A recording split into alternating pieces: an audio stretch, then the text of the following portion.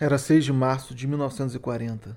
Tropas finlandesas e russas travavam uma batalha sangrenta em suas fronteiras, em um cenário tomado pelo branco da neve. Enquanto isso, um franco-atirador finlandês conversava com a sua própria morte.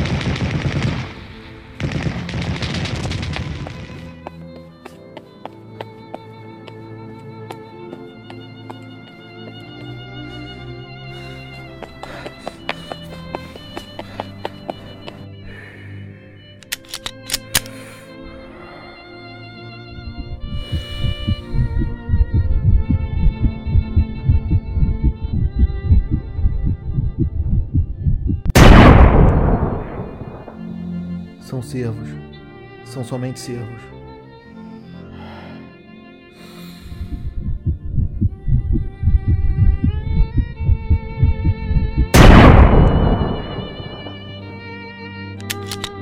Mais um cervo morto. Simo, não são cervos. São pessoas. São cervos. E este não vai escapar. 3, 2, 1.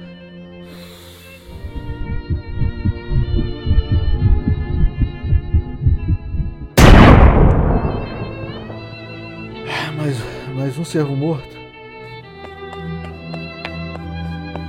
Este Simo era Nikolai Sokolov, 23 anos, soldado soviético de origem ucraniana, esposo de Alexander Emelianenko, pai de Alexander Nikolaevich Emelianenko. Sua esposa agora é viúva e morrerá em um bombardeio alemão. Alexander Nikolaevich Emelianenko será órfão e uma criança amadurecida precocemente pelos horrores da guerra. Alexander é humano, uma pessoa, e agora o seu pai é carne congelada. Meu Senhor, meu Pai do céu, Criador de todas as coisas, tira essa voz da minha cabeça, por favor. Você deve assumir os seus atos, Simo. Assuma que é um assassino. Assuma que é um assassino. Ó Pai do céu, que possui maravilha admirável, inexprimível. Uma pessoa. Riqueza infinita me faz indigente. Penso nada possuir, Será órfão. tenho tanto. Digo, tenho sede na superabundância da água. Quem me dará o que já tenho demais?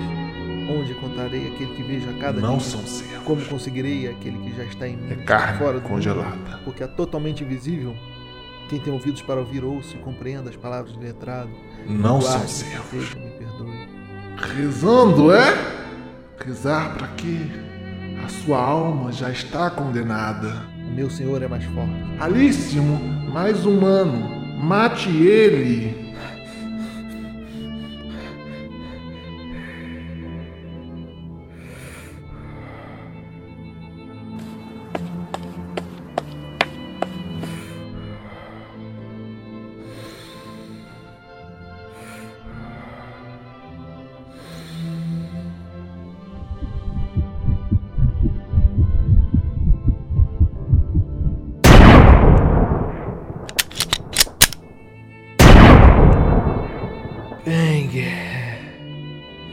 Mais um cervo morto. Vai pegar. Não são cervos. São pessoas. Aquieta a voz. Não adianta botar neve na boca. Eles te localizaram, estão vindo. E cervos não carregam rifles.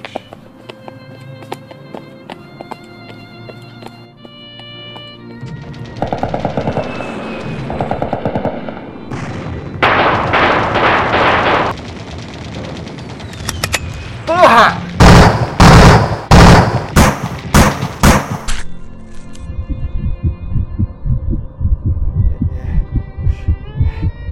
Essa foi por pouco. matá-la com uma faca.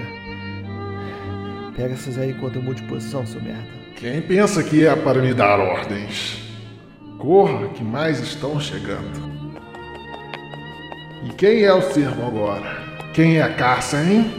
Fica calmo, Simo, fica calmo. Compacta a neve na boca, mira firme, cabeça baixa. Eu sou a neve, sou invisível. Você, Simo, é morte branca. Morte branca. Como se ceifador fosse, dedilha a alma alheia. Como se pintor fosse, tinge a neve de vermelho. Que direito tens tu? De todas as máquinas de guerra, és tu a mais mortal. De todas as almas que eu ceifo, eu sim tenho direito. Será tua que ceifarei com maior deleito. Quieta! Você morrerá velho, mas sofrerá por cada alma que privou da vida. Sofrerá por cada órfão, cada viúva. Ó Pai do céu, que por sua maravilha admirável e inexprimível, Sofrerá por cada órfão, me faz indigente, penso nada possuir enquanto tenho tanto. cada Digo, viúva. tenho sede na superabundância da água. Quem me dará o que já tenho demais? Você morrerá Onde velho. encontrarei aquele que já vejo a cada dia? Como conseguirei Será aquele que já está em órfão, mim, será já está órfão. fora do mundo porque é totalmente invisível? Quem tem ouvidos para ouvir, ouça. Que compreenda as palavras. Não do são sagrado. servos. Me guarde, me proteja, me perdoe.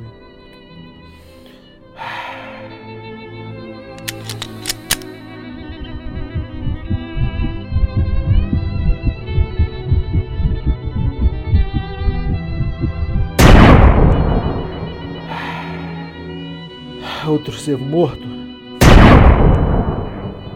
Outro.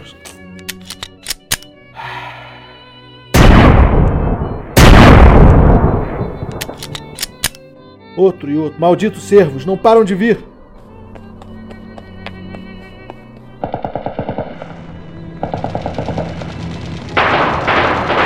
Ah, porra! Porra!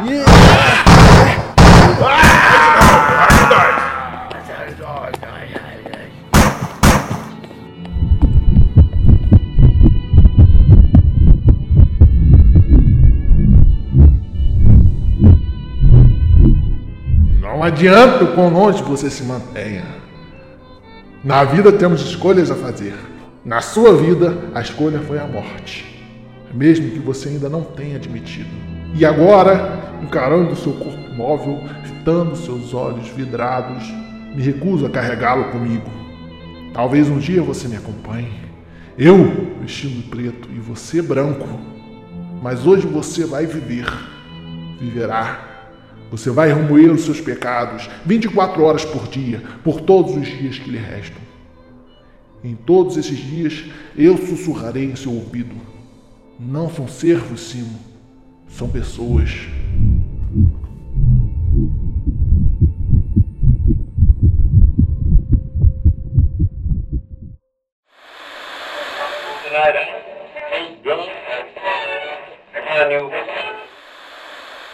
Que se abra o diário do Menestrel.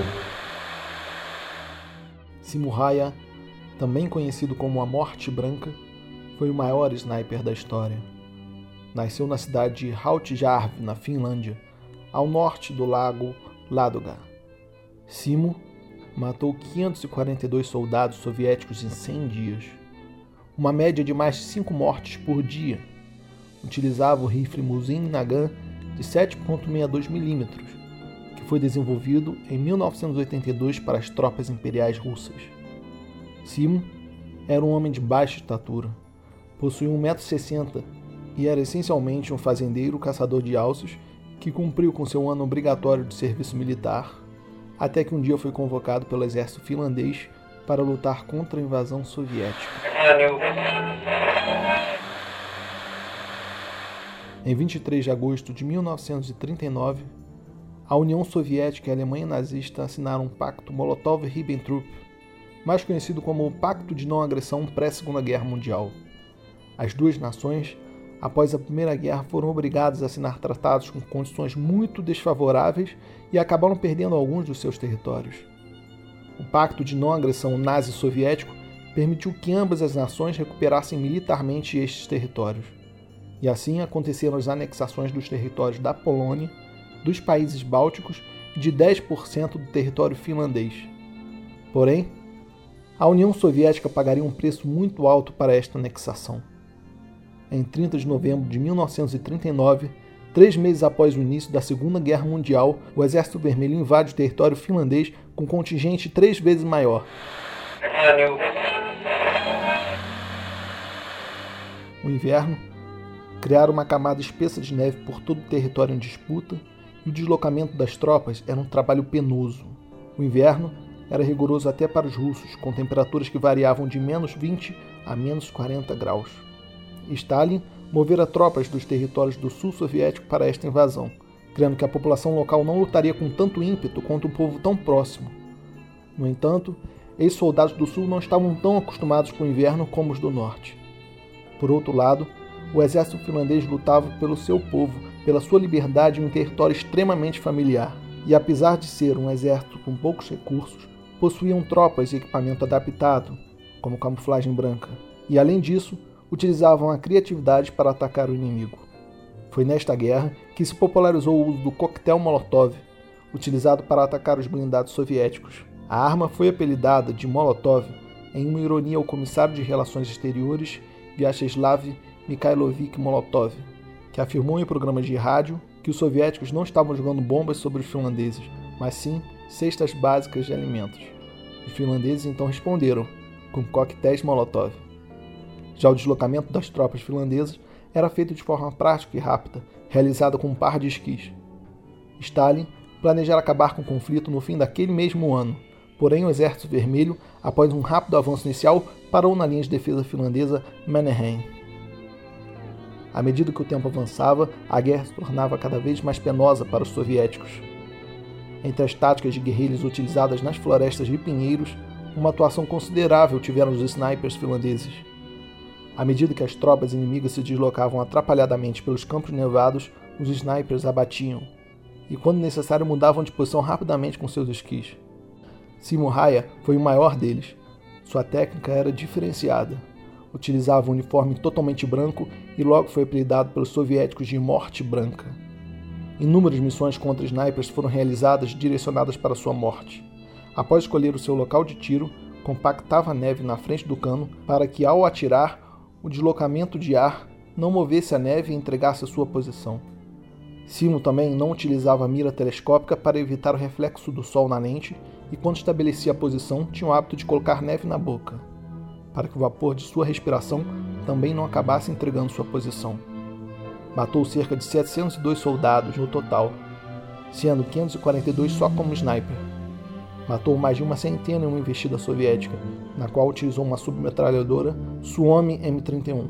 Em 6 de março de 1940, se envolveu em um combate corpo a corpo com um soldado inimigo e acabou tomando um tiro na mandíbula.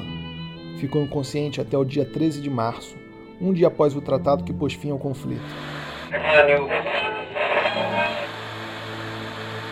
As tropas soviéticas tiveram 126.875 mortos ou desaparecidos e 264.908 feridos, enquanto as finlandesas tiveram 26.662 mortos e apenas 39.886 feridos. A discrepância em número de baixas impôs uma derrota aparente à nação russa, e os dois governos decidiram assinar o armistício. O Tratado de Moscou foi assinado em 12 de março de 1940, embora preservasse a independência finlandesa, cedia 10% de seu território à soberania soviética. No entanto, o território cedido era um importante parque industrial, uma região desenvolvida, a qual a maioria da população finlandesa abandonou suas casas e migrou para regiões mais ao norte, se recusando a viver sob regime soviético. Portanto, assim como todas as guerras, não houve vencedores, apenas derrotados. Porém, para a União Soviética esse conflito foi particularmente humilhante. O impacto dos números de baixas afetou a moral do Exército Vermelho e passou a imagem para o mundo de uma nação atrasada militarmente. Após isto, Stalin promoveu um novo purgatório e substituiu a maioria das lideranças de tropas. Muito se especula que a atuação soviética na Guerra do Inverno contribuiu para influenciar Hitler a botar em prática a Operação Barbarossa, de invadir e conquistar a parte europeia da Rússia. E é por isso que ele acreditava que conquistaria Moscou antes do inverno de 1941.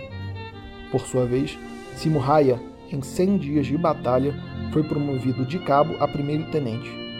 Até os dias de hoje, é a escalada de posto mais rápida do exército finlandês. No entanto, tivera o lado direito de seu rosto totalmente dilacerado pela munição que possuía uma carga explosiva.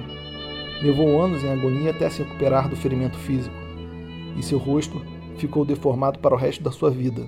Após isto, viveu o resto dela de forma aparentemente pacata, criando cães e caçando alces em uma pequena vila chamada Rukolati, perto da fronteira com a Rússia. Morreu em 2002 com 96 anos, embora nunca tenha mostrado sequer um arrependimento. Como todo soldado que alega ter somente executado ordens superiores, certamente teve muito tempo para pensar nas vidas que tirou. Que se feche o diário do Menestrel. Se cometi algum erro ou gafe, por favor, deixe seu comentário ou envie um e-mail para diariodomenestrel@gmail.com. Todos os e-mails serão lidos. Se tem algum adendo, uma sugestão de tema, se você tem alguma crítica construtiva ou negativa, por favor, deixe seu comentário ou envie um e-mail para diariodomenestrel@gmail.com. E caso tenha gostado do podcast, por favor, o indique para 1 ou 2 amigos e nos ajude a crescer. Você também pode nos contactar no Twitter em @Diário do Menestrel, no Facebook /Diário do Menestrel. Não se esqueça de assinar o nosso feed nos agregadores de podcasts para smartphones. Você pode ouvir e baixar os episódios por streaming em nossa página do SoundCloud. Assim como também pode usar o aplicativo do SoundCloud em seu celular. O Diário do Menestrel é um podcast cujo objetivo é contar uma história de forma informal e intimista, talvez como se fosse contado em um diário por uma pessoa da época e próximo ao fato ocorrido. Talvez como se abríssemos o Diário do Menestrel. Meu nome é Diogo Braga e foi uma honra ter a companhia de vocês hoje.